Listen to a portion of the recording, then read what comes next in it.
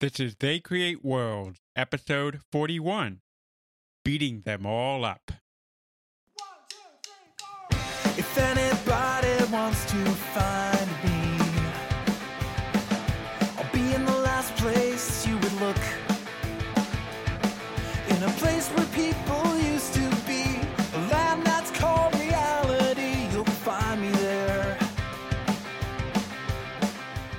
Welcome to They Create Worlds. I'm Jeffrey, and I'm joined by my co-host, Alex. Hello. Round 1. Fight! We're fighting now? Of course we are. We're very good at fighting games. I'm not. But you love Street Fighter 2. Well, yeah, way back in the day, but I certainly don't do fighting games anymore, but that is the topic of today's conversation. Well, that's a start.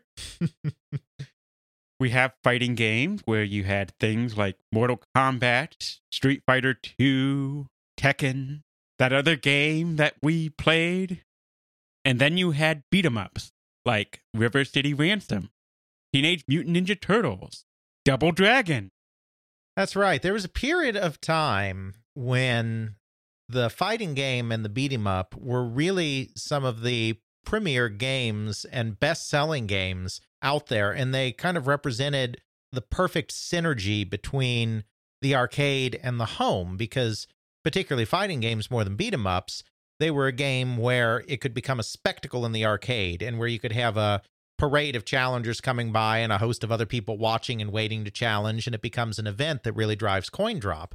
But then, as everyone gets good at those fighting games, Green Newbie doesn't necessarily want to learn the fighting game in the arcade, and so then everyone wants to own the fighting games in the home and learn how to play them there before they go to the arcade and try to show off. And so they really became one of the biggest genres, if not the biggest genre, in video gaming for a brief period of time in the 80s and 90s. And I can remember just seeing them everywhere. You had The Simpsons had a beat-em-up game. They did. Depending on the cabinet, it could be 2 players or 4 players, and you always wanted to play the 4-player one because nothing says fun like 4 Simpsons running around destroying everything. And then, of course, a couple of years after that, there was an X-Men game that was available in a 6-player cabinet. Did I play that one? I don't know. I never did. Oh. But yeah, X-Men by Konami, same as the Simpsons game, came in a 6-player configuration. That must have been glorious. Mm-hmm. We may have a slight preference for the beat-em-ups over the Street Fighter. Yeah, I probably just because when I was a younger kid, that's really when the beat-em-ups were reigning supreme rather than the fighting games. And so those were always the games that I tended to play at the arcades in the late 1980s. I never really played the fighters in the arcade, though I played a lot of Street Fighter 2 on the Super Nintendo back in the day. Yeah, and then one of our friends' older brother kind of made our lives miserable in Street Fighter 2. Yeah, well, you know, that's why we didn't play him very much. That's okay. That's okay. So beat-em-ups, fighters. It's obviously there was no one game that sort of defined this. It's sort of something that developed organically over time. Because I think there were some primitive fighters even as far back on the Atari and other consoles, but when did it really become a thing? Well, there really weren't fighting games as we think of them today in the very early days of the industry in the 70s and early 80s, or on the consoles of the time. And the reason for that is really a technological one. You could not do a fighting game until you could animate a human figure convincingly. The arcade hardware of the time just couldn't do that very well. It's no surprise that shooters were so dominant in the arcade in that time period, because a spaceship doesn't need much animation. I mean, you do some little animations with the sprite and whatnot, but they tend to be just little repetitive animations. It's not like you have a multi-jointed, articulated human being with kung fu grip that you have to render on the screen, which takes so much processing power and so much design power just to make that happen. So there are some games that are considered, quote unquote, the first fighting games that appeared in this period, but they're not fighting games in the sense that we think of them today. Sort of like Kung Fu. And This is even before that. even before We're, that. we're talking before that, late 70s, early 80s, Okay. before the crash. So what games would exemplify this? So the very first game that seems to have involved a competition between two human figures was a Sega game from 1976 called Heavyweight Champ. It was a boxing game. I would not, generally speaking, number boxing games amongst the fighting games just because it feels like, since boxing is more of a real sport, that boxing is more of a sports theme than it is a fighting game theme, which tends to involve more martial arts and more fantastic kind of combat. Now, that's just Alex Smith's personal definition. These kinds of things, since scholars haven't done much work with video games yet, there really hasn't been a lot of definitive classification of things. So where does a fighting game stop and where does a boxing game or another kind of sports game begin? I don't know. But the very first combat between two human opponents was this Heavyweight Champ game.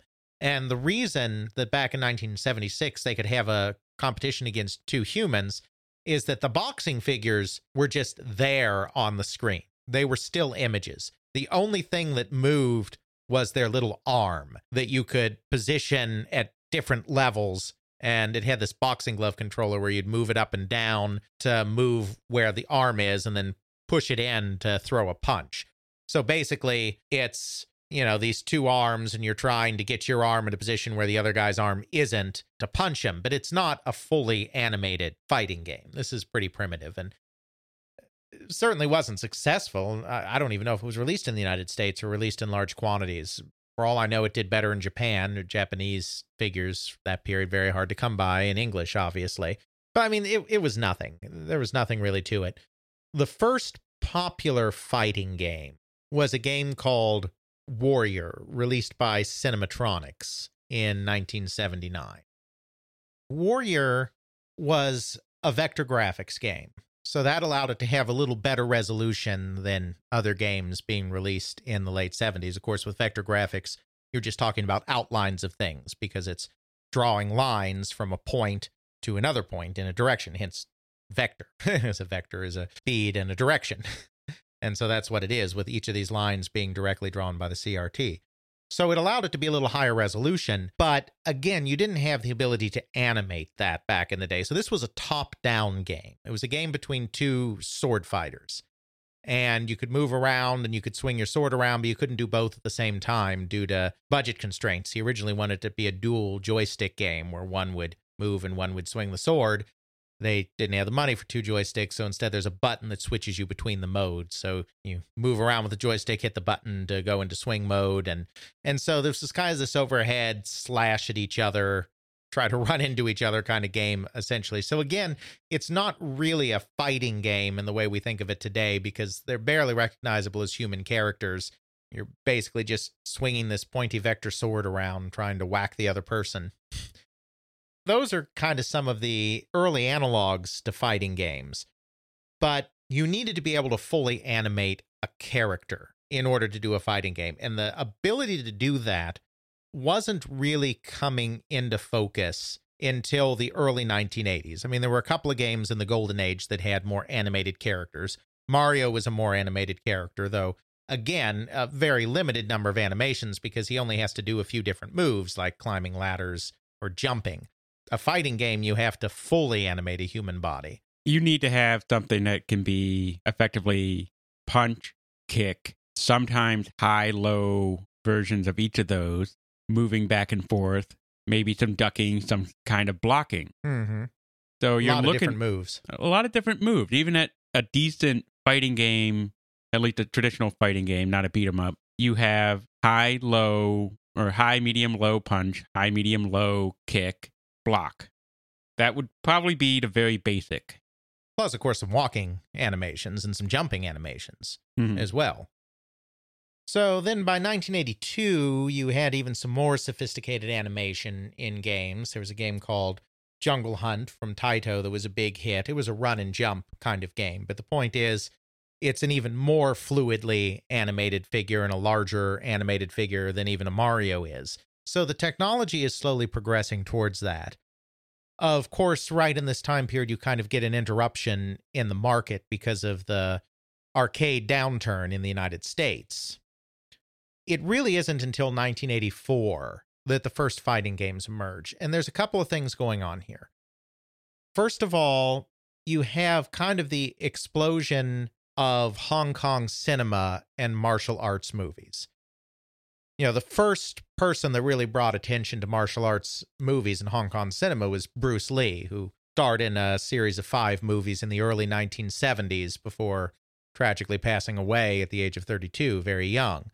So by 1984, you're getting to the point where you have game designers that grew up with some of those Bruce Lee movies, and you have teenagers that have maybe started to discover them as well. This is also the period where Jackie Chan becomes an international star, is the early 80s, with his kind of comedic martial arts movies. And again, that's a pushing of Hong Kong cinema.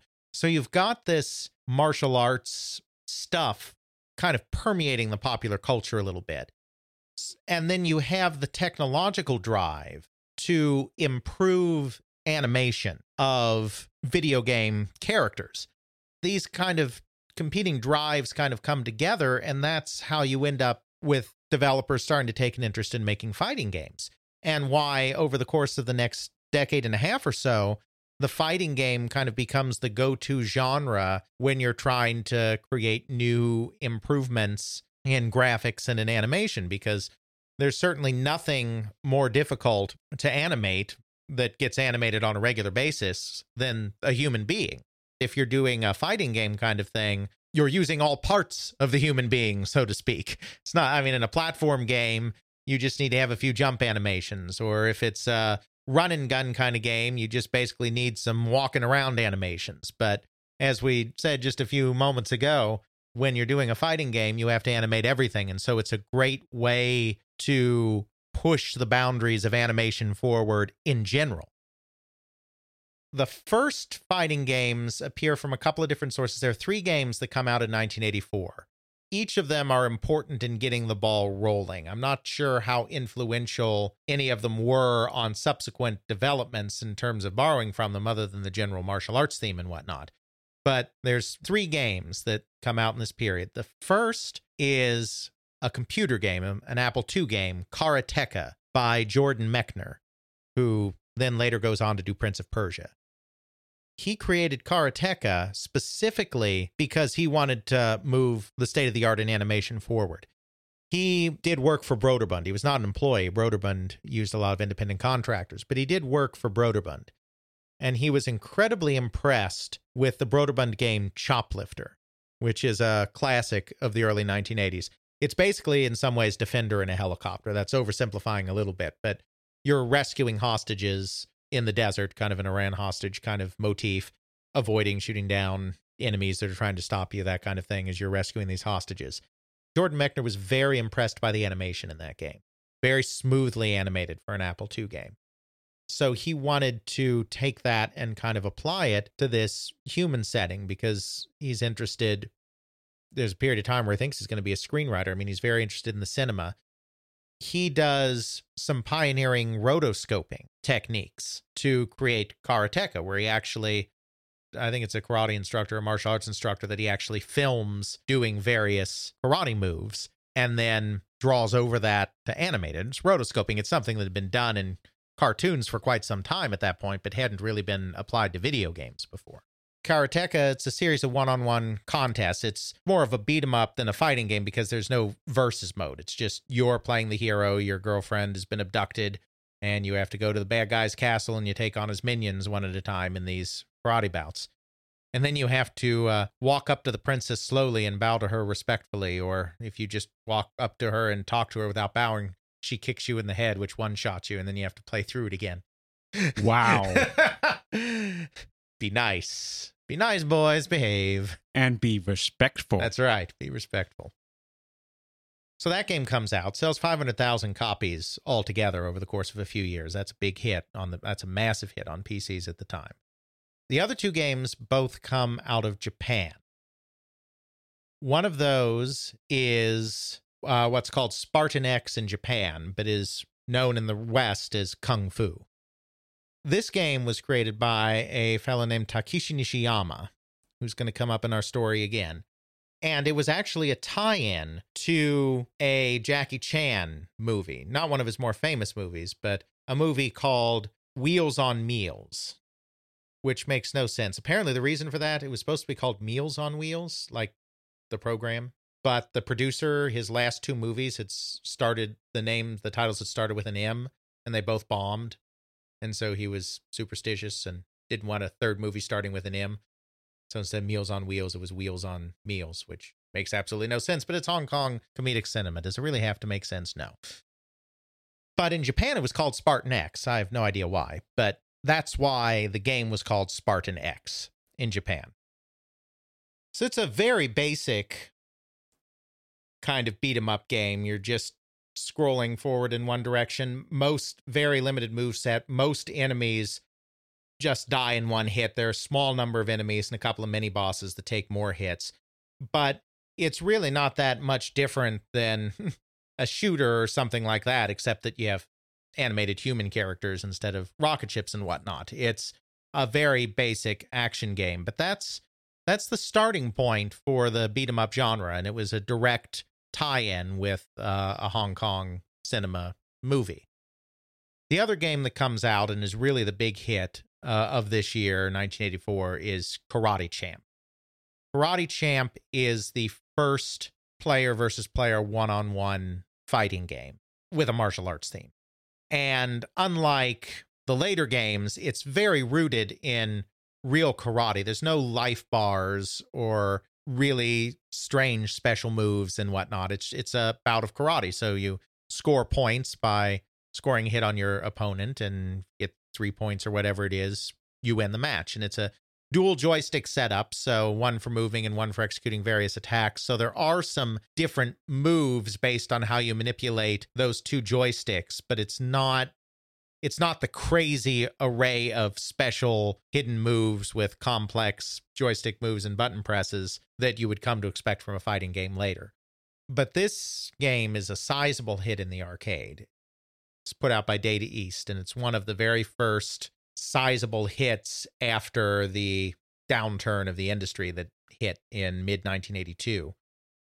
It falls right in the cracks in the United States in terms of home games. It's never so big on the home in the United States because this is the period of time when the video game industry, the home video game industry, is completely dead. So it doesn't get much in the way of ports. In the UK, in Europe, it's very influential. And there are several karate games that come out after Karate Champ on the ZX Spectrum and the Commodore 64, most notably International Karate and Way of the Exploding Fist, that build on this idea of these martial arts games, because this briefly becomes an incredibly kind of popular subgenre there.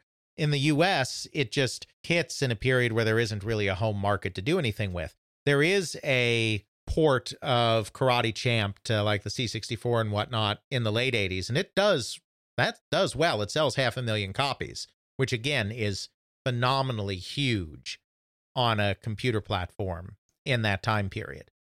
But it's never big on the NES. It's eventually released on the NES, but by then the world has kind of moved on.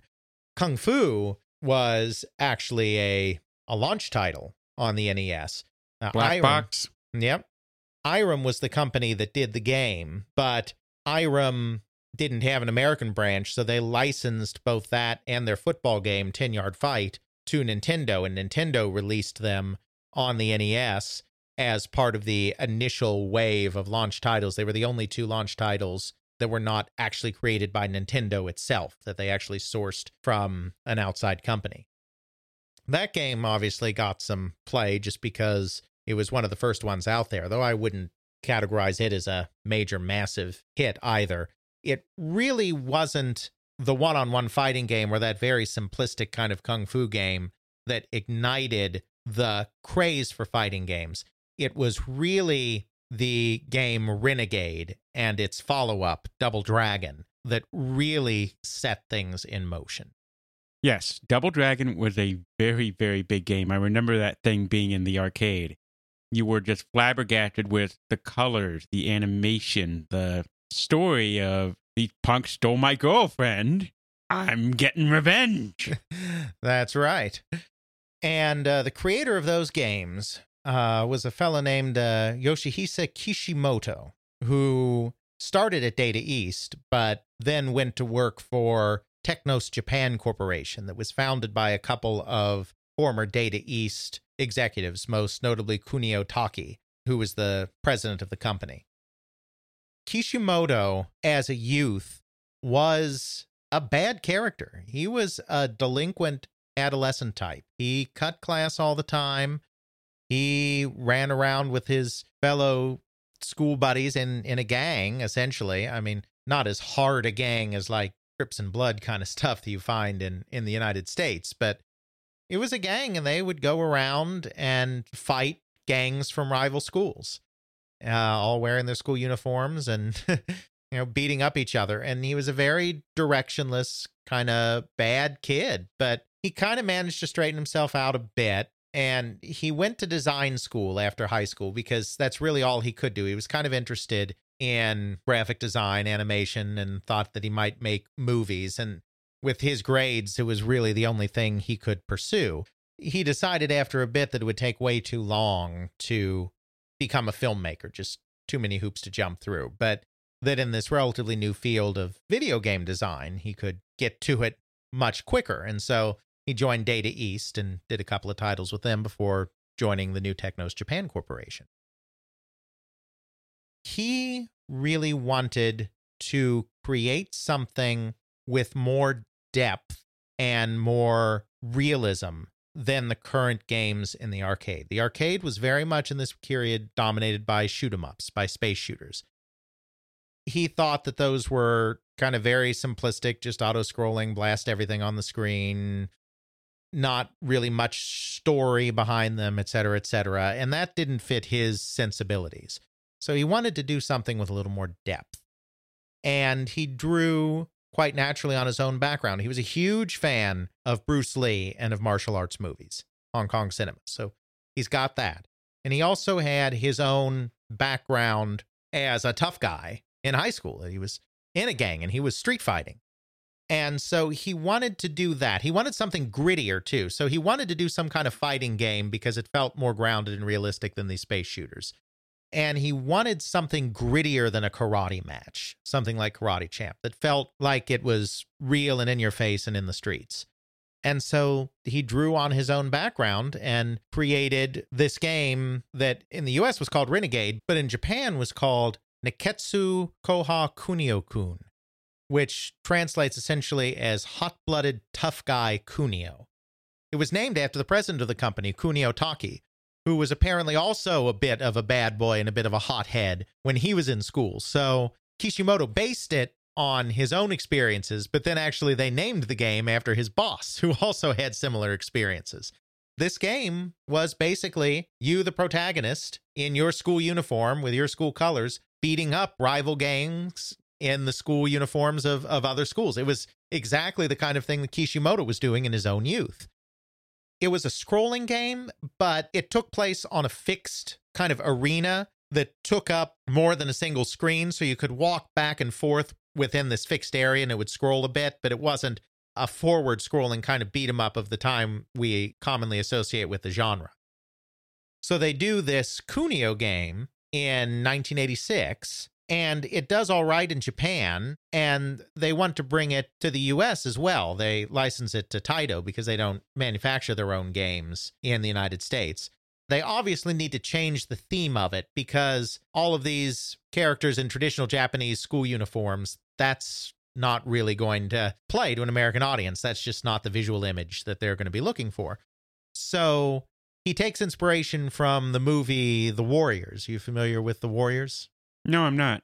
Oh, it's a cult classic from 1979, I think, about a gang, a smaller gang in New York City, and basically all the gangs come to this big meeting where this one guy's going to try to unite all of these different gangs into this one big force and then ends up getting raided and everyone gets dispersed. And then this small gang has to make it back home while avoiding both the police and all the rival gangs that they're moving through the territory of to get back to their home. And all of these gangs are dressed in these really outlandish costumes. It's very over the top kind of thing. The whole leather machismo, spiked collars, spiked jackets. Well, it's all different kinds of uniforms. So there's some of that, but there's some that are completely different in other kind of bizarre ways. You can check out screenshots or clips online, but it's kind of outlandish in that way. And so he takes inspiration from the Warriors and transfers it to kind of a urban New York City style setting with these different gangs and these different costumes, kind of like the Warriors. And then they name it Renegade instead of Hot-Blooded Tough Guy Cuneo or some similar translation, because that's not going to resonate at all with a US or a European audience either. So it gets a worldwide release as Renegade, and it does really well overseas in both the United States and Europe. It's a pretty sizable hit. So when it comes time to do another game, because it's popular enough that it deserves a sequel, at first he was going to do a Kunio-kun 2 kind of game. His bosses were like, we wasted so much time with the original game converting the assets to be palatable to a Western audience. Let's not do that again. Let's make something that's going to appeal to the West right off the bat. So he knows he wants this one to be a 2-player game. He figures that he'll build on that same kind of setting that Renegade had, which is these urban settings and these kind of urban gang kind of things. Again, he's a huge fan of Bruce Lee. So the protagonists are the Lee brothers. Bruce Lee's most famous movie, I think definitely fair to say, is Enter the Dragon. So Enter the Dragon. And it's 2-player game. So there are 2 of them. So Double Dragon. That's where you get the name from. This one is just absolutely massive. It's 2-player, which is good. And it has other improvements like using weapons. And that came about because the enemies in Renegade would have weapons, but not you, the protagonist. So if you knocked out a character that had a weapon, the weapon would be sitting there next to him while he's knocked out, because that's just the graphic of it. And so he sees that one day. He's like, wouldn't it be cool if with that weapon just lying there, if you just could pick it up and use it? And he didn't have enough time to put that into Renegade because this was late in development, but he put that into Double Dragon.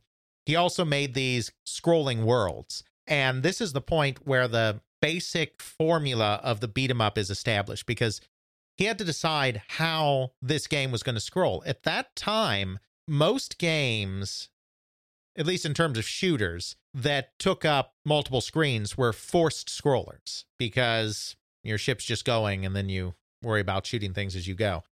There were a few run and guns that weren't, but forced scrolling was really the big thing. Well, he decided he didn't want forced scrolling because the idea is to have these more in-depth one-on-one fights, because in both Renegade and Double Dragon, what sets it apart from shooters and even Kung Fu Master that came out earlier is that you often engage in an extended bout of combat with even the most basic street tough. Will take a bunch of different hits to kill.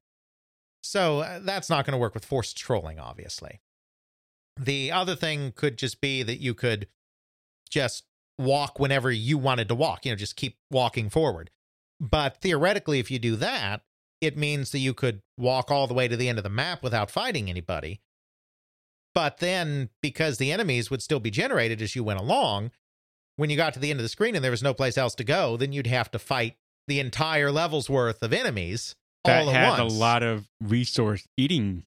I mean, if it takes whatever it takes to load a character, if you're loading 20 characters and you got the players on top of that, more than the hardware could potentially handle. Well, yes, and in fact, Double Dragon, even the way it was more than the hardware could handle. Double Dragon would slow down at times, even in the arcade. We're not just talking about on consoles. In the arcade, it would slow down, which just goes to show again how processor intensive it really is to animate a bunch of human figures. That's why it took so long to get to the point that we had these games, because people were interested in Bruce Lee and in martial arts in the 70s. There could have very well been a martial arts themed game that would have been very popular in the 70s with all the Bruce Lee stuff going on. But you could not animate that. Even here in 1987, Double Dragon, getting more than 4 or so characters on the screen started making it a chore for the processors, for the arcade hardware at the time, which is the more expensive, more capable hardware, to keep up with all that animation. So because of this, he comes up with what becomes the standard system in beat 'em ups, which is move, fight, move. You move for a bit, and then you get to a point where the scrolling stops, and the enemies come in, maybe 1 or 2 at a time, maybe 3 at a time, however many. You have your fight with them. After you beat some of them, maybe a few more come in. And then finally, when that part of the screen is cleared, you can move forward again. And you often get this little pointing hand or whatever saying, go, go, go. You can move now. It was Double Dragon that established that formula. And again, it seems so basic today. It seems so obvious that's the way a beat 'em up would be. But as you can see, it took Kishimoto doing some real thinking about how you want that to scroll, because when something's new, even what seems obvious to us today has never been done before. Yeah, it can think of just how many beat 'em ups as time has gone on. They move from left to right. The screen scrolls. It stops. You got all this stuff coming into you, and then you always have go next or some sort of movement thing. You can see that with Golden Axe, which is a favorite game of mine, where it does the same thing. You move so far, it stops scrolling. You have things on the field to beat up. Then you got go, go, next.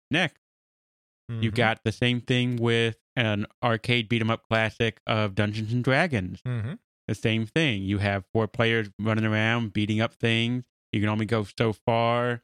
It almost brings a sense of tension to the moment, especially when you get closer to the boss. Because a lot of times, especially with later games down the line, and I'm thinking more of how Dungeons and Dragons did this, where you had more encounters after shorter and shorter screen transitions, and more of them swarm in, and it's sort of like, I'm getting closer to something. I'm getting more of these monsters coming in. And then when you finally get to the boss, it's a big transition moment, a little bit of forced transition as your character is taken away from you as he moves to the center of the screen. The screen transitions over. You have this big intro of the boss coming in. It really helps with the narrative almost, with having a combination of forced perspective with the screen and auto scrolling with the screen.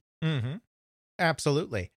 So Double Dragon creates a formula that is, quite frankly, an absolutely winning formula. I mean, these games are somewhat popular in Japan, but I think they're really popular in the West. The shoot 'em ups that dominated in Japan so much in the late 80s never quite reached the same level of popularity in the United States. Obviously, games like Gradius and R-Type and whatnot were popular here too, and some of the run and guns as well, like your Ikari Warriors or your Commando or your Guerrilla War. But these games really struck a chord, and they were great for arcade operators. They really fit the economics of the arcade really well, because the shooting games, the space shooters, the shmups, they really can't do simultaneous 2-player play.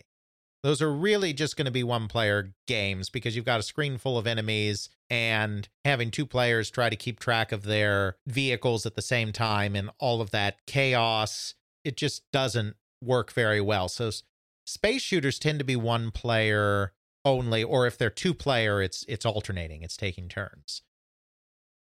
Running guns can be 2-player, but not the shmups. The great thing about a beat 'em up, like a Double Dragon or a Bad Dudes or a Teenage Mutant Ninja Turtles, is maybe one person starts playing. Just walks up, puts a quarter in, starts playing.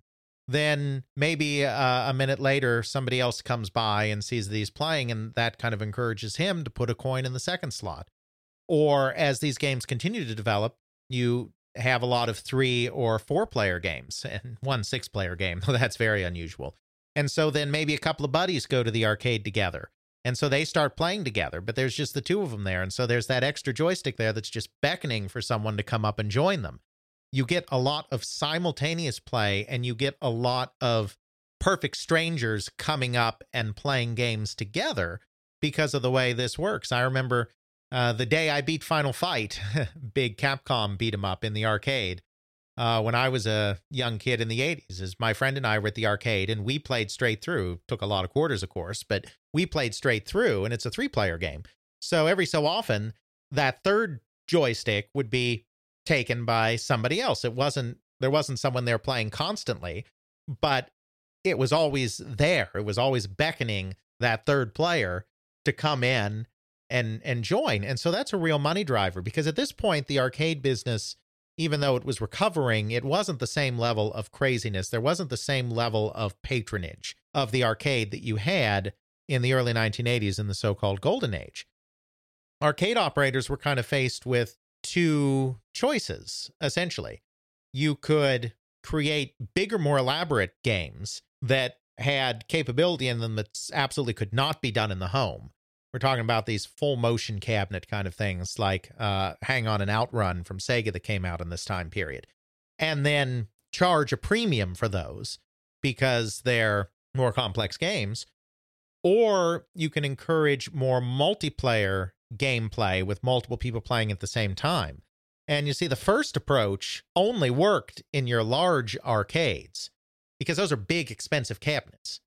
I mean, my local arcade never had a Hang On or an Outrun because my local arcade was a very small strip mall arcade. There were bigger arcades in some of the shopping malls that could have games like that, but not my little corner arcade, strip mall arcade, and certainly not your 7-Eleven or your grocery store or your laundromat.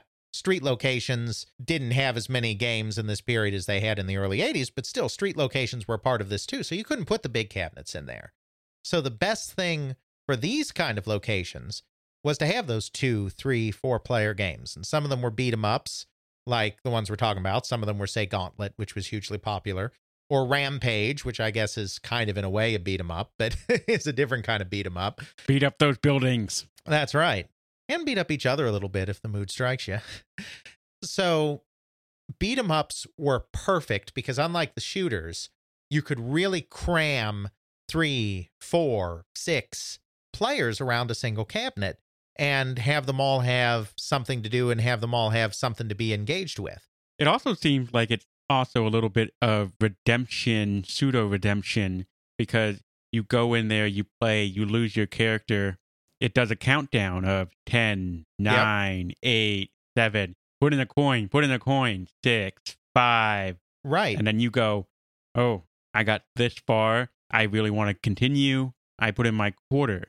Or someone else is watching you and goes, hey, you're doing really good. You just had a bit of bad luck. I want to continue watching you. I'll put in that quarter. Right. Or, you're playing with your friends. So, I mean, if you're already there playing with a friend, if you're just playing alone and you get frustrated and die, you might be like, well, I'm not playing this game again. But if your buddy's still playing here and you die and that countdown's going 10, 9, 8, 7, 6, well, you're not going to stop the game now. Your buddy's still playing. You got to put another quarter in and get back in, even if it's kind of frustrated you. So it's great for coin drop. The entire beat 'em up idea is wonderful for coin drop. And that's why it kind of, I think, it becomes such a big deal in the arcade. Obviously, the people like the games. If the people didn't like the games, they wouldn't play them.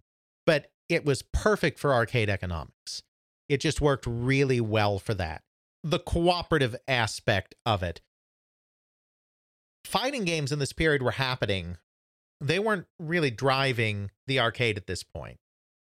And I don't know exactly why that is, whether it's just because one-on-one fights are more difficult to do with AI than player versus a horde, or whether there was a reticence to do competitive games instead of cooperative games. I think in Japan, there was a little more reticence towards kind of the competitive games, because as we'll see in a bit, even Street Fighter 2 had a little bit of a problem getting started for that reason. There were a couple of fighting games in this period, but they were not the big things. There was a Konami game that came out in 1985 called Yi Ar Kung Fu. I don't know how big a hit it was in Japan or the United States. It's a game that some people know today, but was never huge. But it introduced some of the conventions. Street Fighter was heavily influenced by it because a couple of the characters in Yi Ar Kung Fu are very similar to characters that were in Street Fighter. And it had the whole fighting people from all around the world that had different fighting styles. It was the game that introduced life bars to fighting games. As it unfortunately is with some of these Japanese games, Karate Champ, don't know who developed it, don't know the inspirations behind it, don't know any of the stories behind it. Yi Ar Kung Fu is the same way. When you're lucky, you get someone like Kishimoto that's been interviewed in the West, and so you know why Renegade happened, you know why Double Dragon happened. So many of these early Japanese games you don't.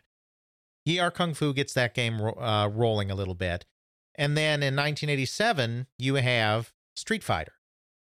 And Street Fighter is made by Nishiyama, who we mentioned earlier, who did the Kung Fu Master game, the Spartan X game, when he was at Irem. He left Irem to go to Capcom because actually the founder of Capcom was the person that founded Irem. And then he sold a majority interest of his company to one of his suppliers, a monitor company named Nanao, in 1980. And a couple of years after that, he ended up being forced out of the company he founded. So Kenzo Tsujimoto, the founder of Irem, then founded Capcom. And so Nishiyama ended up leaving Irem to go work for Tsujimoto at Capcom. Nishiyama was inspired to create Street Fighter for some of the same reasons that Kishimoto was inspired to create Double Dragon. He was interested in martial arts. I think he was even training in martial arts at the time. He felt that arcade games should have more depth of story and depth of substance to them, just like Kishimoto did. He decided to do that through this one-on-one fighting game where you would have all of these different characters, and these characters would have backstories. There's not as much backstory and whatnot in the original Street Fighter as there would be in subsequent games. Obviously, there's all sorts of lore that gets developed through the games, through manga, through anime, and all of this craziness through the Jean-Claude Van Damme movie. Yeah. He didn't actually get a lot of story into the original Street Fighter, but that's kind of where he was coming from. He wanted these different characters in this fighting tournament, and because he was interested in martial arts, he wanted to be martial artsy. And he presumably took some inspiration from Yi Kung Fu to make it a little more kind of fantastical. He puts in things like the Hadouken, which is actually based on Space Battleship Yamato. In Space Battleship Yamato, the ship has this charging, this big cannon that it charges up and then launches this big bolt. That was his influence for the Hadouken, is this same idea, except obviously a person instead of a spaceship. So he creates Street Fighter. The original thing they do, they actually partner with Atari for this, because Atari has a machine shop and is known for custom controllers. The original version of Street Fighter has these big, buttons that you actually punch in order to do attacks. The amount of force you put into your punch determines how powerful an attack you make.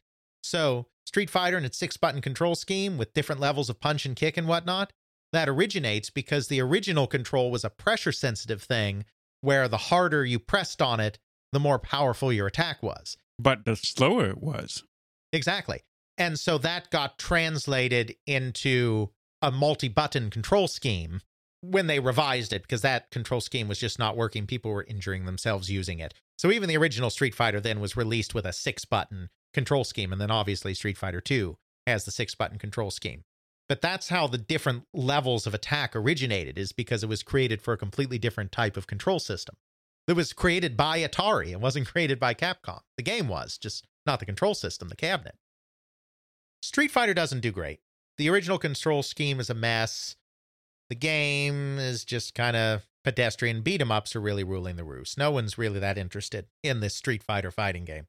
I certainly never knew at the time there had been a game called Street Fighter. First one I ever heard of was Street Fighter 2, and it's like, where was Street Fighter 1? I don't know what this Street Fighter 1 was. It didn't have the whole crazy cast of characters. Ken and Ryu are the main characters in it, and that's why Ken and Ryu are so similar to each other, which is why in the subsequent Street Fighter games, they have essentially the same moveset. As time went on, they made some different differentiation between them. But in the original Street Fighter 2, there was none. That's because these were the characters from the original game, and so they had the same moveset because they weren't doing all of these crazy different movesets, because those were the only 2 playable characters in the original game, and then you fought some other characters. So that really looked like it would be all she wrote for this Street Fighter thing, because it didn't do that great. And so then Capcom management came back and told them that for the next Street Fighter game, that they wanted them to do a beat-em-up, because the beat-em-ups were big. Double Dragon was huge in the arcade and was huge on the NES. Tradewest is the company that got the home license, and they sold 2 million copies of Double Dragon on the NES, which was phenomenal. I mean, Nintendo released games would sometimes sell 4 million or more, but 2 million was about as good as any third-party NES game did in the US. So, I mean, that game was insanely popular, even though the port was very compromised. It was only one player, for instance. The animation was poor. The color scheme was poor. The number of characters you could have on the screen was less. And it still slowed down. And it still slowed down. Yeah. And it was only a one-player game. They couldn't put the two-player. Right. Double Dragon 1 on the NES was really, really inferior compared to the arcade. Absolutely. Because the beat-em-ups are the hit, they say do a beat-em-up. And so they start a game called Street Fighter 89, where their goal is basically to have these really large, really animated characters to make it stand out from the Double Dragons of the world by being kind of more colorful and bigger and larger than life. They took Street Fighter 89 around to some trade shows and whatnot, and people were like, this isn't Street Fighter. Street Fighter is a guy over here fighting a guy over here. This isn't Street Fighter. So they're like, fine, we won't call it Street Fighter. We'll call it Final Fight. So Final Fight actually started out under the name Street Fighter 89. Really? Because they had the IP already. There wasn't a fighting genre. There really, in the minds of people, wasn't much of a difference between the beat-em-up genre and the fighting genre. That's a distinction we make today, but they were all kind of games involving martial arts and punching and kicking and whatnot. Blunt trauma weapons. Sure. So they used the Street Fighter name for a beat-em-up, and then people were like, that's not a Street Fighter game because it's so different, so they gave it the name Final Fight. And Final Fight was a big hit. Capcom wanted them to do a sequel of that, but the development division that was doing all of these games, well, not all of these games, because Nishiyama did Street Fighter, but then Nishiyama actually went on to SNK. He was headhunted by SNK and took control of their fighting game series, the Fatal Fury series. Fatal Fury is always kind of considered a Street Fighter knockoff because it was released around the same time as Street Fighter 2 and everything. And it is a knockoff in the sense it was another fighting game, but the thing is, it was actually created by the creator of the original Street Fighter. So in a way, Street Fighter 2 is the knockoff because it was created by a different team. The Fatal Fury games, of course, became known for their elaborate backstories for all their characters. So that's Nishiyama fulfilling his ambition that he had even with the first Street Fighter of arcade game with depth of story. So the person that's in charge of the development division that does Final Fight is a fellow named Yoshiki Okamoto.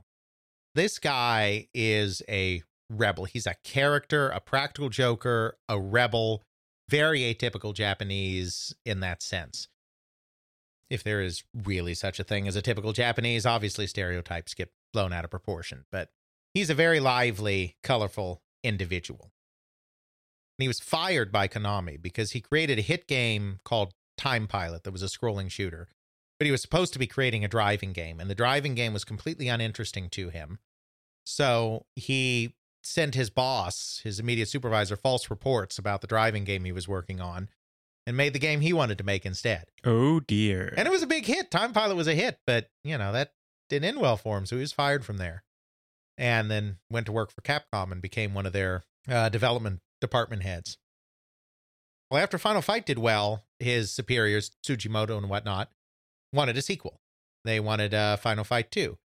But at this point, Okamoto decided that he didn't really want to do the same thing again. He'd rather go back and do another Street Fighter game. He never lied to upper management like he lied about Time Pilot because he was just a low-level planner when he did Time Pilot. Now he is a development division head. So he didn't obscure what he was doing, but he essentially disobeyed orders and instead of doing Final Fight 2, decided to go back to the Street Fighter concept because it got a little bit of buzz in the US and, people were a little disappointed and complained a bit when Final Fight was called a Street Fighter game. So that indicated that there may actually be a market for this kind of game, even though the first one didn't do as well for whatever reason. So he puts a team together. Okamoto does not actually have anything to do with the design of the game. It's his department that does it. He decides that his department's going to do it, and then he puts a team together.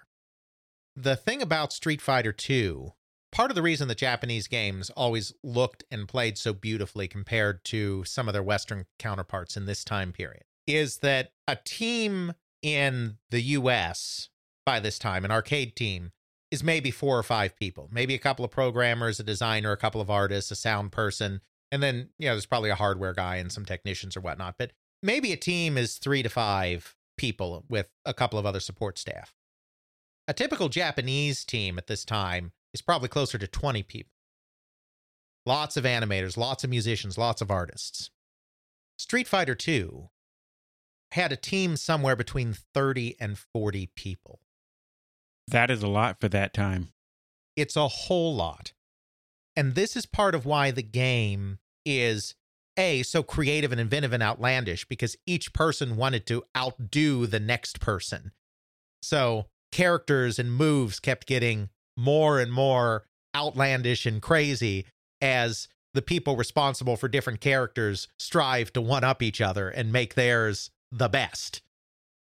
But it also meant that, it just had great animation and great art and great music and great everything just because they threw so many people at that product. And it was expensive.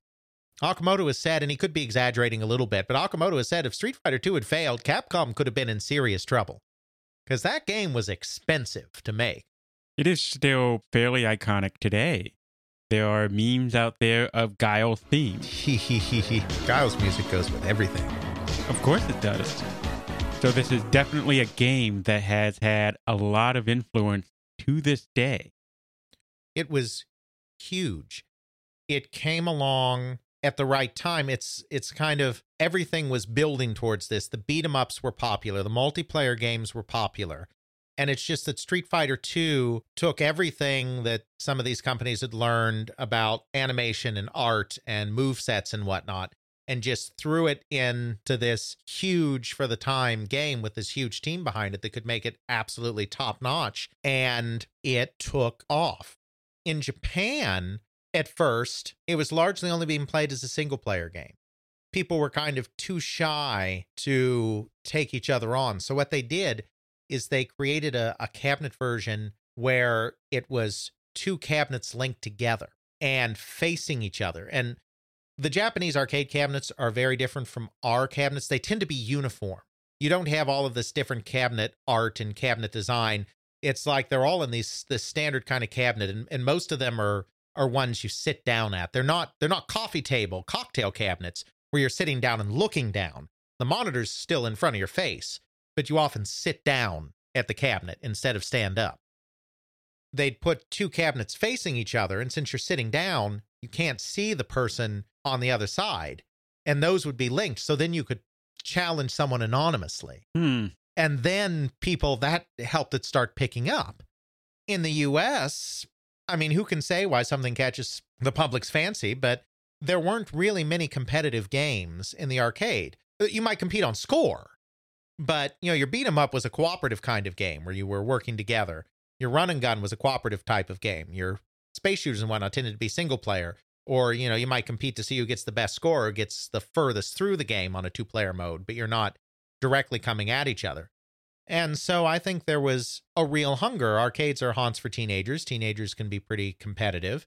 And I think that this was just a niche that hadn't been expertly filled before. There had been a couple of competitive games, but they just weren't lavished with the same care and attention that Street Fighter II was, that made it such a big game.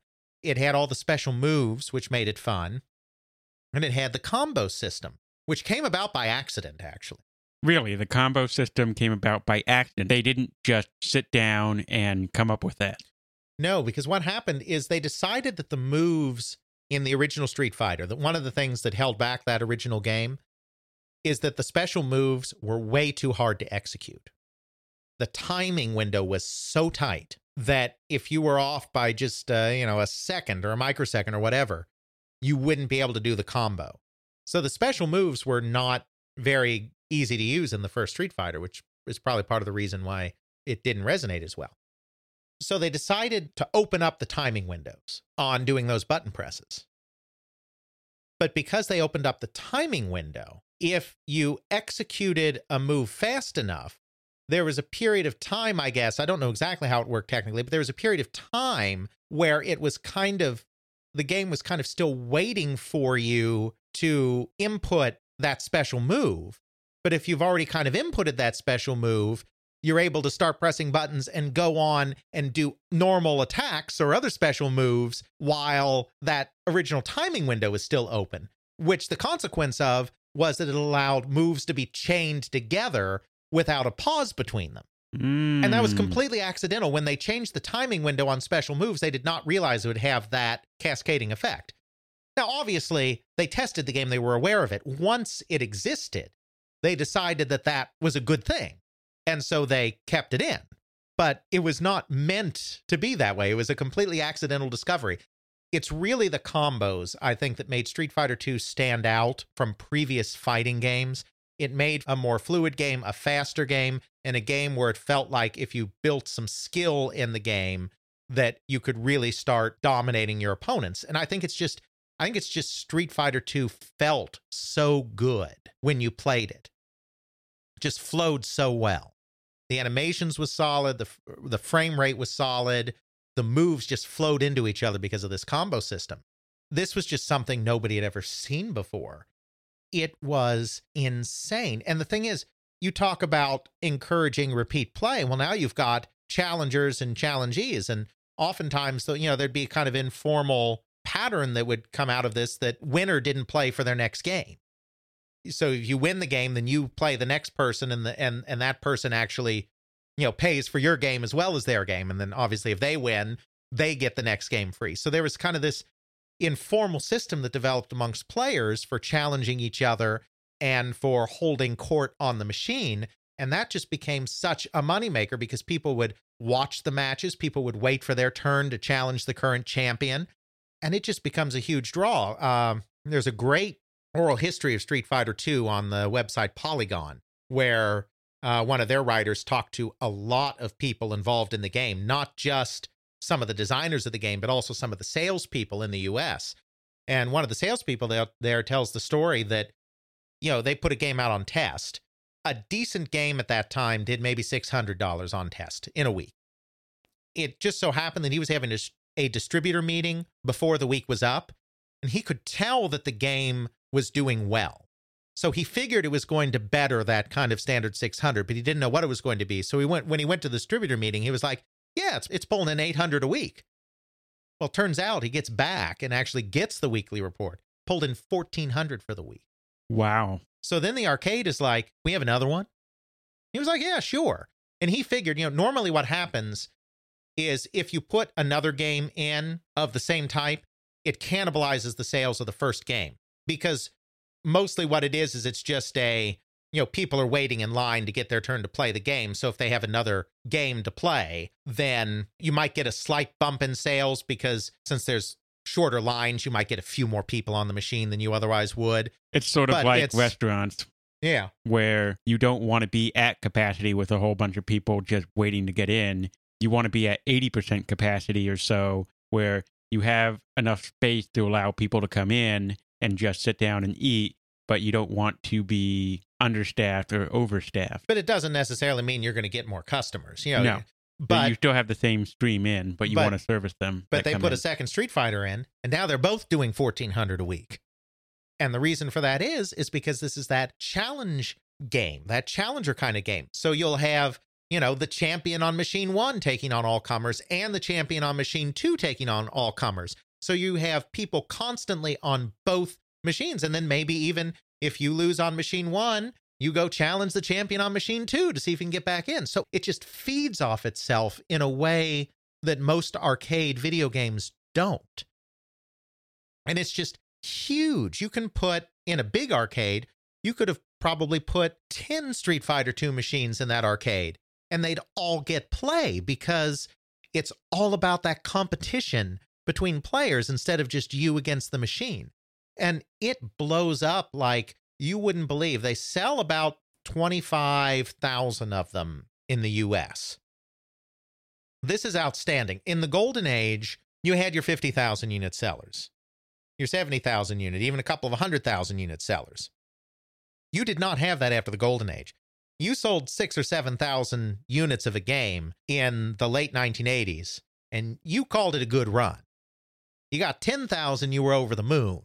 25,000, we have ascended to godhood. Don't have complete sales figures, but that's most likely the biggest run of an arcade video game post 1982. may be that something more recent beat its record then, though obviously the arcades declined soon after that, so maybe not. But that was huge, and it sold probably another 20 or 30,000 in Japan. They've never released the final sales figures, but the original version of the game probably sold about 60,000 units worldwide. I mean, the good times were back. I mean, the arcades were not doing bad in the late 80s. It's kind of a myth that people assume that the arcades were just doing poorly.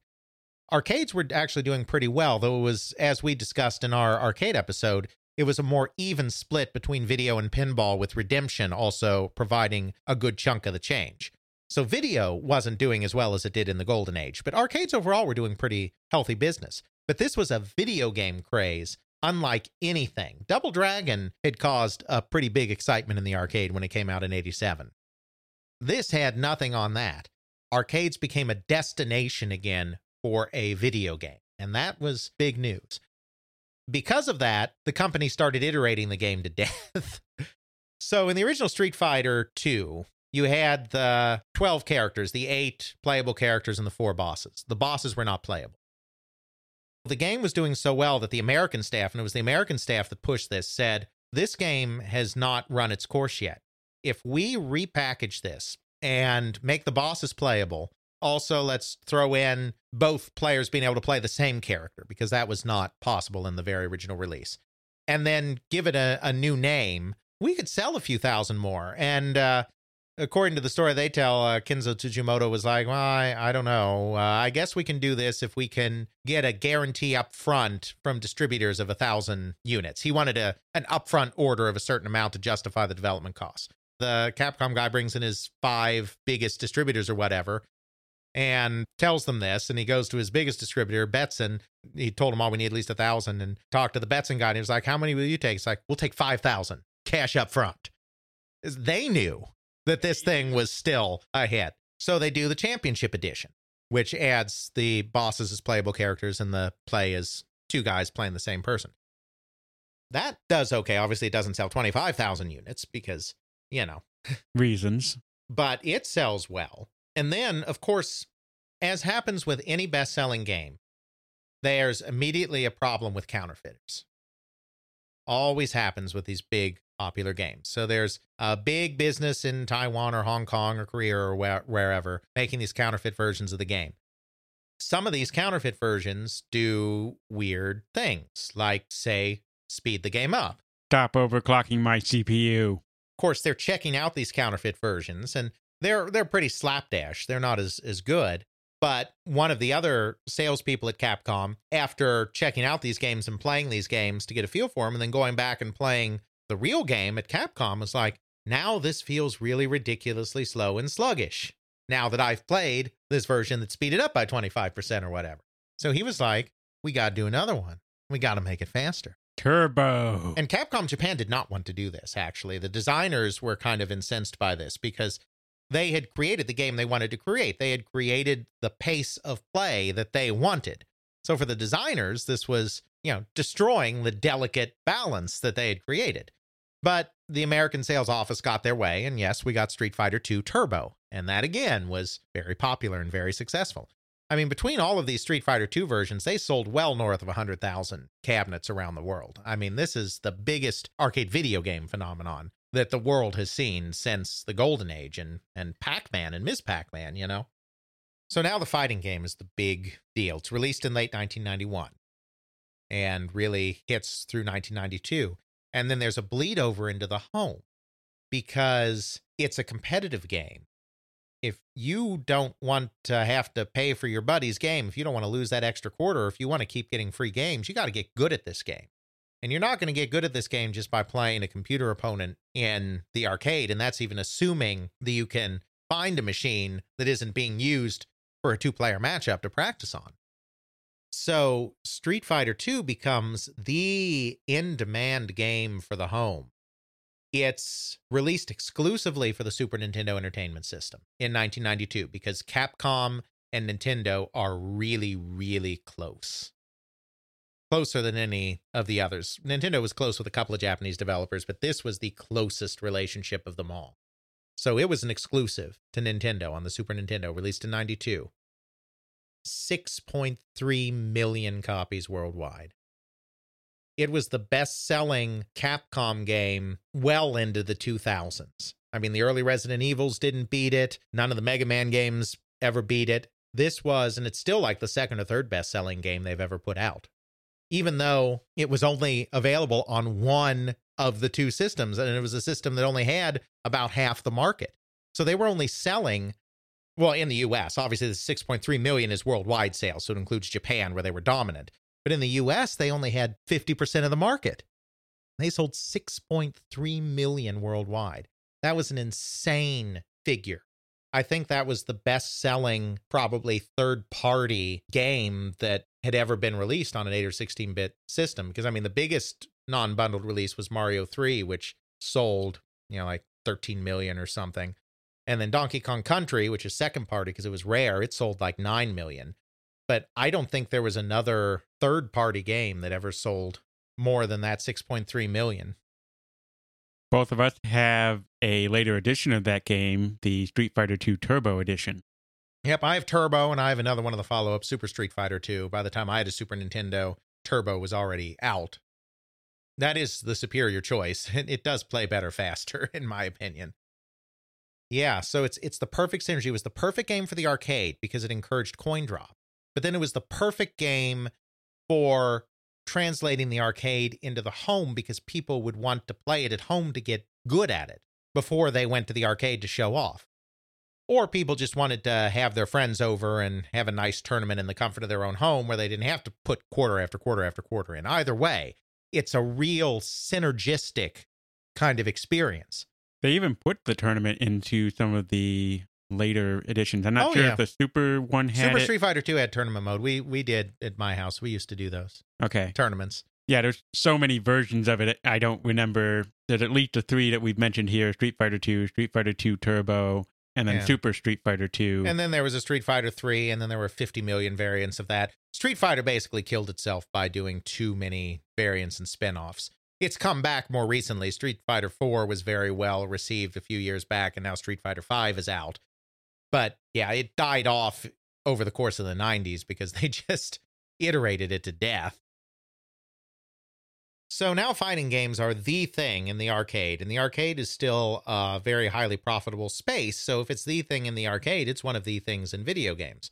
And so, of course, that attracts a lot of competition. A lot of the Japanese companies do pretty straightforward rip-offs, whether it's Fatal Fury or Fighter's History from Day to East, et cetera, et cetera. But in the United States, there's a company that takes a slightly different approach, and that company is Midway. We may have talked about them.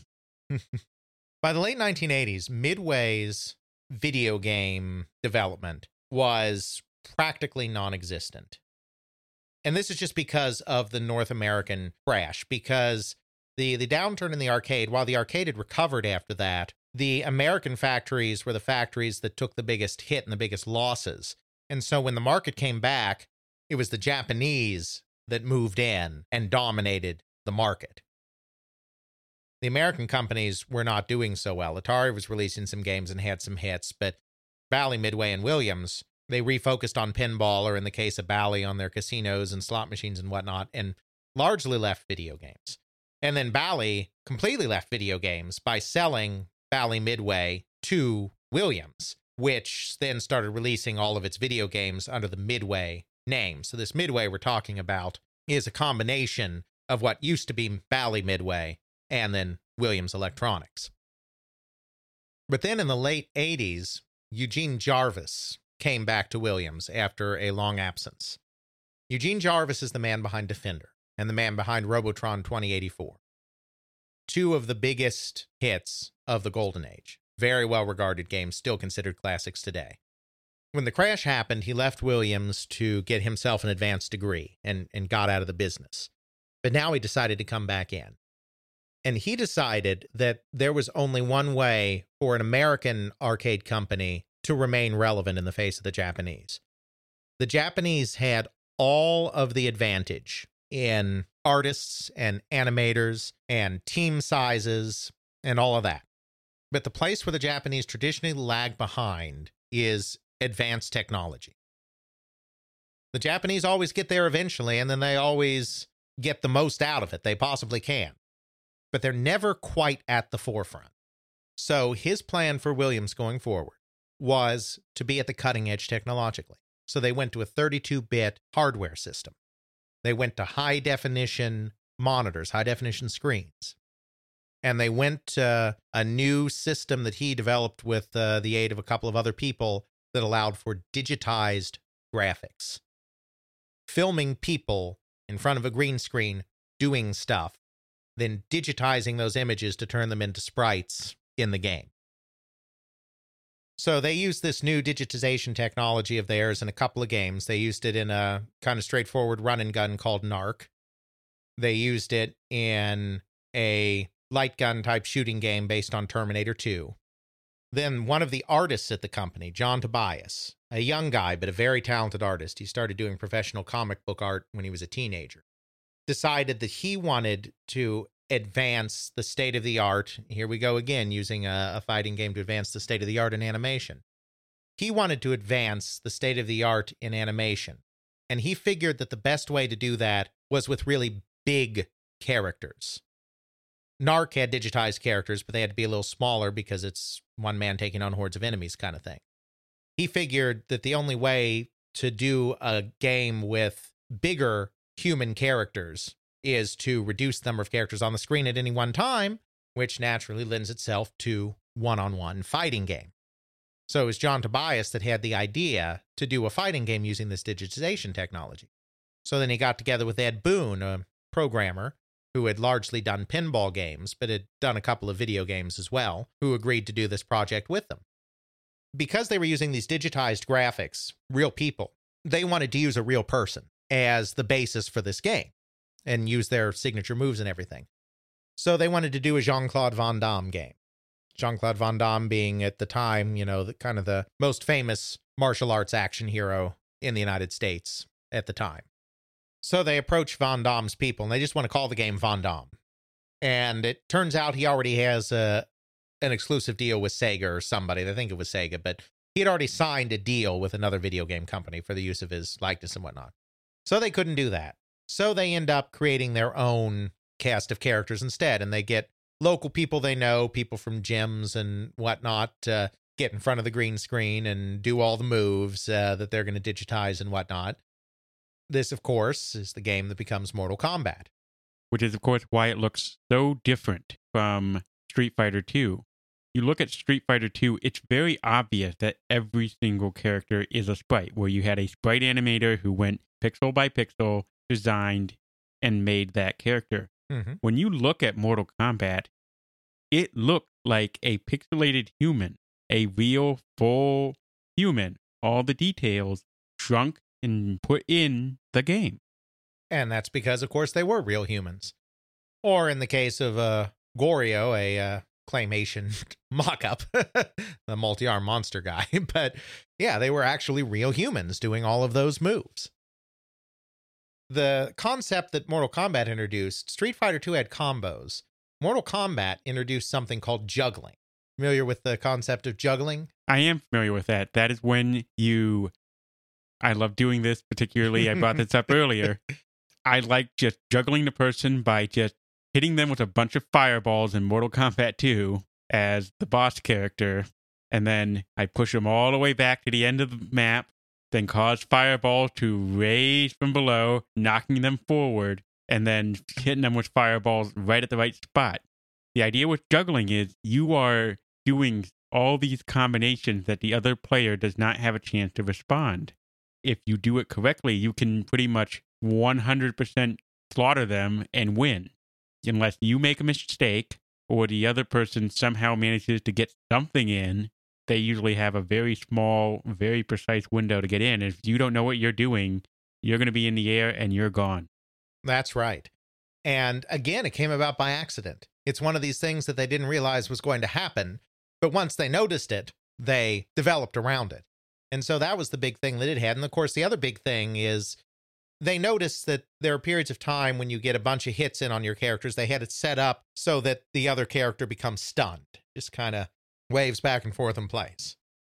They were kind of like, well, that's That's fine, but that's kind of boring. There's nothing going on there.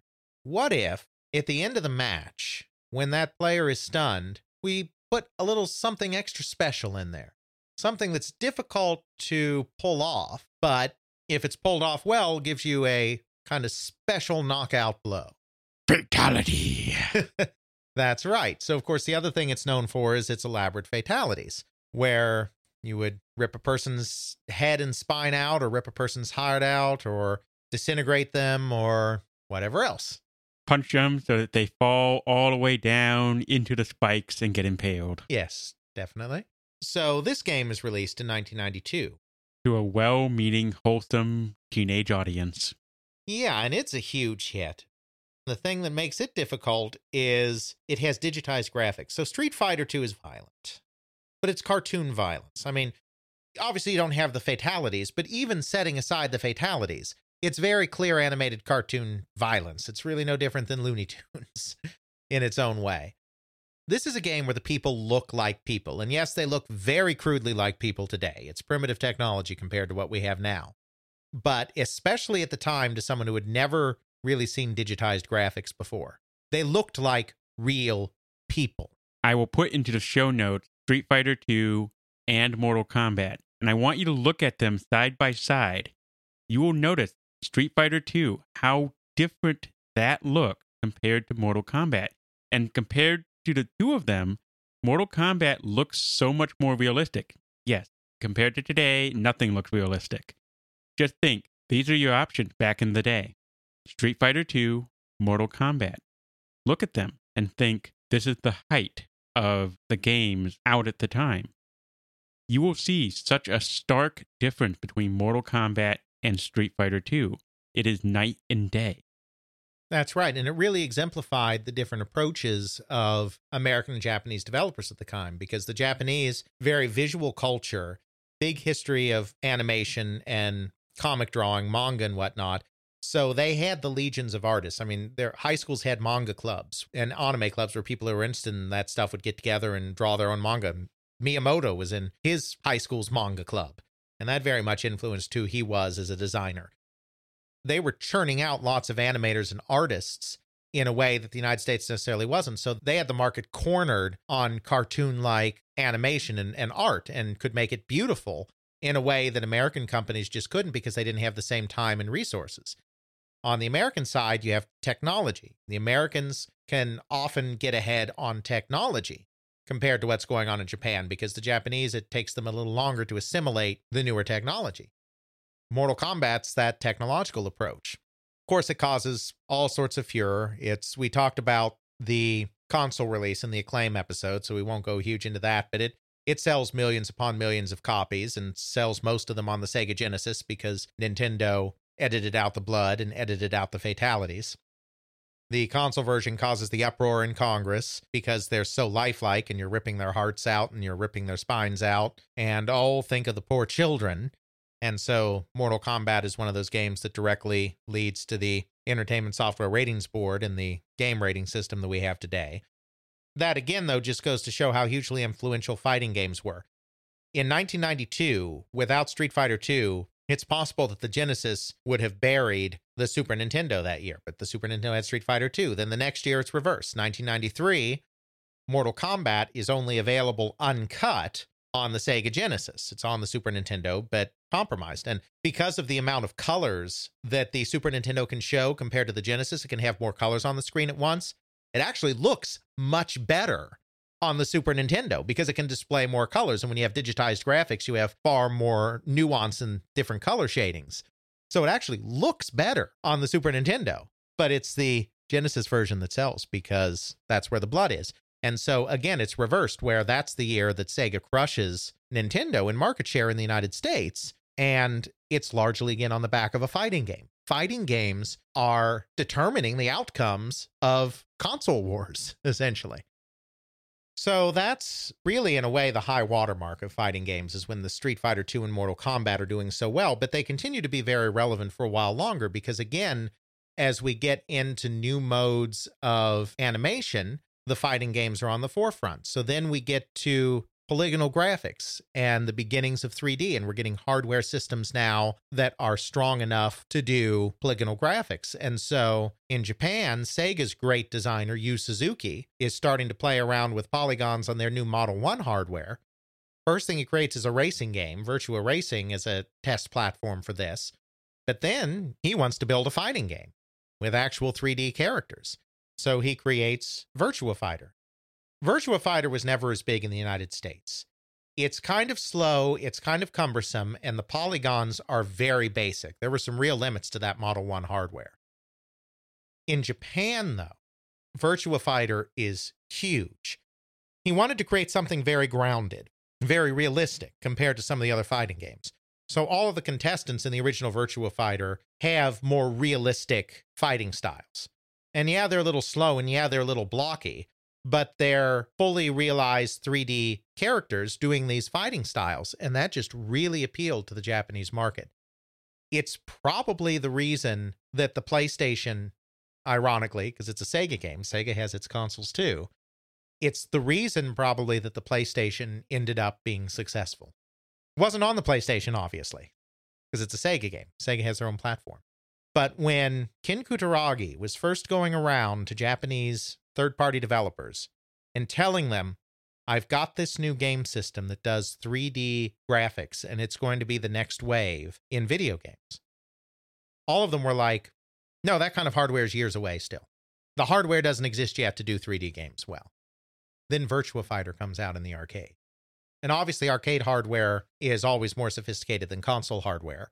But still, this is proof that it's happening right now. And after Virtua Fighter comes out, the attitudes of the Japanese third-party software companies completely change, and they start believing that the PlayStation is actually something that can work. So there's the power of the fighting game again in the early 90s. It determined partially the fate of the PlayStation, even though it wasn't even released on the PlayStation. And then when Sega released the Saturn, of course, it had a port of Virtua Fighter. The Saturn was a dismal failure in the US. Dismal. Sold like 2 million copies or 2 million units or something. It sold 6 million units in Japan, which was still a small number. It ended up being a failure. But initially, it sold very well and even initially outsold the PlayStation because it had Virtua Fighter. And they didn't do bundling in Japan. So Virtua Fighter did not come bundled with the Saturn, but it was purchased at essentially a 1-to-1 ratio. It's kind of like the Switch in Breath of the Wild today. If you were buying a Saturn, you were buying Virtua Fighter. And it drove early sales of the Saturn, even though it couldn't sustain it over the life of the console, and the PlayStation ultimately won. Then Namco decides in the middle of the decade that they need to get more involved with 3D hardware. They've always had 3D hardware. They've had polygonal games before, but they hadn't really done any human animation or whatnot in 3D. Their game development group decides that they need to start learning how to do that better. So they decide to make a fighting game, again, as a way for them to better understand how to work in a 3D environment. The fighting game has become the go-to genre for experimenting with new animation techniques, with new graphical techniques, because it provides the kind of the biggest challenge and the biggest test of how to do these new things. And so they go on to create Tekken. That's created on a PlayStation-based hardware that's jointly developed with Sony. So Tekken comes out in 95, or might have been 94 in the arcade, 95 in the home. But it was too late to be a launch title in Japan. It wasn't done yet on console. But it is one of the launch titles in the United States. And you better believe that Tekken was one of the drivers of early PlayStation sales in the United States, because you've still got that symbiosis between the home and the arcade.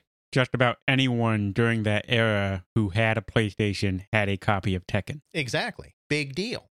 Of course, we talked about this in our Namco episode a little bit. Sony didn't have strong first-party development because they were relatively new to video games. They have strong first-party development now, but they didn't then.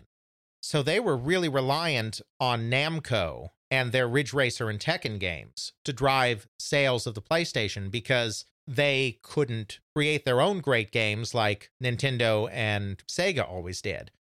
But Namco, because they were spurned by Nintendo in the way we discussed in the Namco episode, and because they didn't want to give a huge boost to Sega because Sega was their competitor in the arcade, They forged a very close relationship with Sony, and Tekken was instrumental in the success of the PlayStation. So there it is again. Street Fighter II, instrumental to the Super Nintendo success. Mortal Kombat, instrumental to the Genesis success. Virtua Fighter, instrumental to the Saturn success insofar as the Saturn was successful. At the end of the day, it wasn't. But still, any success it had in Japan, it owed to Virtua Fighter. And now Tekken is a big part of how the PlayStation becomes successful. This reaches its height with Soul Calibur, which is Namco's essentially, I'm simplifying obviously, but it's essentially Namco's Tekken with weapons. First game was called Soul Edge. It was more of a prototype than anything. Soul Calibur was kind of the first full flowering of that.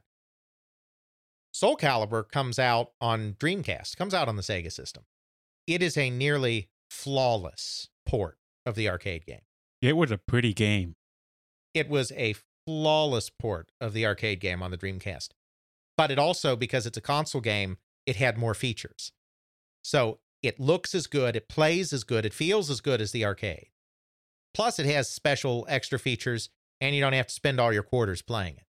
That kind of killed the symbiotic relationship between fighters in the arcade and in the home. And I think paradoxically also then kind of started the process of killing the fighting game as a frontline system selling piece of software. Obviously, the arcade is in decline in the late 90s. You have the internet now, you have LAN play, peer-to-peer play, modem play, etc. So a lot of teenagers are playing games at home with each other. They're playing first-person shooters and real-time strategy games now instead of spending all their quarters at the arcade. Arcades are declining in that sense. The arcades companies try to compensate with bigger and more elaborate cabinets of a type that you can't play in the home. And so there comes to be a real emphasis on target shooting games and racing games with elaborate controllers or elaborate cabinets, which has the dual effect of pushing out other genres like fighting games, but also causing a lot of smaller arcades to have to close because they can't afford to pay for these huge expensive cabinets. So things get consolidated in your Dave and Buster's types locations instead of your strip mall or your shopping mall arcade, which a lot of them close down. You don't really need to go to the arcade to play a fighting game anymore. Maybe if you're a hardcore player, you need to get one of those fancy customized fighting sticks that has a arcade quality joystick and arcade quality buttons on it to play on your home system. But there's nothing special anymore about playing a fighting game in the arcade. If you have a Dreamcast or a PlayStation 2 with a custom arcade joystick, you got everything you can get in the arcade and you're not spending all your quarters playing it. So the fighting game fades from prominence in the arcade, and I think when the fighting game fades from prominence in the arcade, it fades from prominence in the mind of the general public. The hardcore fighting fans are still playing them at home, but you don't have a showcase for them in the same way. You know, first-person shooters are becoming more and more popular, and it's just tastes change. And so obviously there's still fighting games, and there were plenty of fighting games that got some notoriety.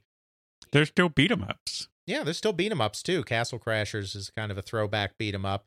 Beat-em-ups really didn't survive the fighting game boom, and they didn't transition into 3D is part of the problem. It was hard to do a good beat-em-up in 3D. Even your polygonal 3D fighting games make comparably little use of the Z-axis. They make some, and they've made more as time has gone on. They still maintain a lot of that flat, one person on this side, one person on this side gameplay, and comparably less use of the Z-axis. It's very much a side view fight back and forth. You go left, you go right. The amount of Z-axis is I may dodge by moving up or moving down on the Z-axis. You may have a little bit of, hey, the background looks 3D and you have people throwing stuff from the audience into your play area, or you destroy part of the building and fall down into another section of the fighting area or whatever. Mm-hmm. So beat-em-ups didn't really transition to 3D well and polygonal graphics well. That kind of killed them. Also, they were just overshadowed by the fighting games, which became the absolute new hotness. But you still had historically significant beat-em-ups. Gauntlet is the one that comes to mind in my... Yeah, I'm not sure if I'd really call the Gauntlet games beat 'em ups, though. I mean, they're a little different than that. Because, of course, they started out as Overhead. With the Overhead, they're almost like shooters. And obviously, the Dark Legacy and whatnot are not Overhead anymore. They're 3D, but they're really classified a little differently than a beat 'em up. I'm not sure that there were any significant beat 'em ups in the arcade after the Dungeons and Dragons games that Capcom put out in 94, 96. And even by then, everyone else had pretty much given up on beat 'em ups. In the late 80s, early 90s, you had Altered Beast and Golden Axe from Sega. You had all the Konami stuff going on, TMNT, Simpsons, X-Men. You had Double Dragon sequels coming out. You had Bad Dudes. You had kind of this confluence of a bunch of them. And it really thinned out after 92 because that's when Street Fighter II and Mortal Kombat just took over that market. So it's really the Street Fighter II Mortal Kombat was really the thing that made beat-em-ups really not have relevance anymore. Exactly. People found it was a lot more fun to beat up their friends than beat up the computer. And then fighting games themselves eventually petered out for the reasons that I expounded on a second ago. So, of course, there's still fighting games that exist today, and there are big tournaments for them with prize money and everything. I mean, they're a part of the modern esports scene. But they used to be system sellers. They used to be the games that convinced you to buy a Genesis, to buy a Super Nintendo, to buy a PlayStation. And they don't have that kind of relevance anymore. They're still around, but their heyday is definitely over. Yeah, the typical fighter versus game these days is really very niche. We have a friend who is very much into fighters and still plays them. He actually has one of those console joystick button things that you can plug into a console and play and have that arcade experience. He even goes and plays in a few tournaments locally where he plays and fights and does his thing and has a lot of fun doing it. Mm-hmm. If you're into fighters, there's still a very lively, active community out there. But like Alex said, it is not the big focus of the video gaming community as a whole like it used to be. Right. I guess the only thing to say at this point is, what will we be talking about for however long next time? Well, I thought we might go to, this is kind of a talk of a genre that was very technology driven and for a brief time was at the top of its game, and I thought we might continue in that theme and choose another technology driven area that at one time people thought would save the arcades when they were in the midst of their crash, but at the end of the day couldn't do so, and that is the Laserdisc game. It's not really a genre because there were a couple of different ways that people used Laserdiscs, but it was a class of games that was new and exciting and was going to save everything, and it didn't. But for better or for worse, it did leave us a few legacies that we still have with us today, like the interactive movie and the QuickTime event. So, have a little bit of discussion about the Laserdisc. All right, we will cover the Laserdisc and all of its fun next time on They Create World. Check out our show notes at tcwpodcast.podbean.com, where we have links to some of the things that we discussed in this and other episodes. You can check out Alex's blog at videogamehistorian.wordpress.com, email us at tcwpodcast@gmail.com, and follow us on Twitter at tcwpodcast. Intro music is Airplane Mode by Josh Woodward, found at joshwoodward.com/airplane mode, used under a Creative Commons Attribution License. Outro music is Bacterial Love by Roland Music, found at freemusicarchive.org, used under a Creative Commons Attribution License.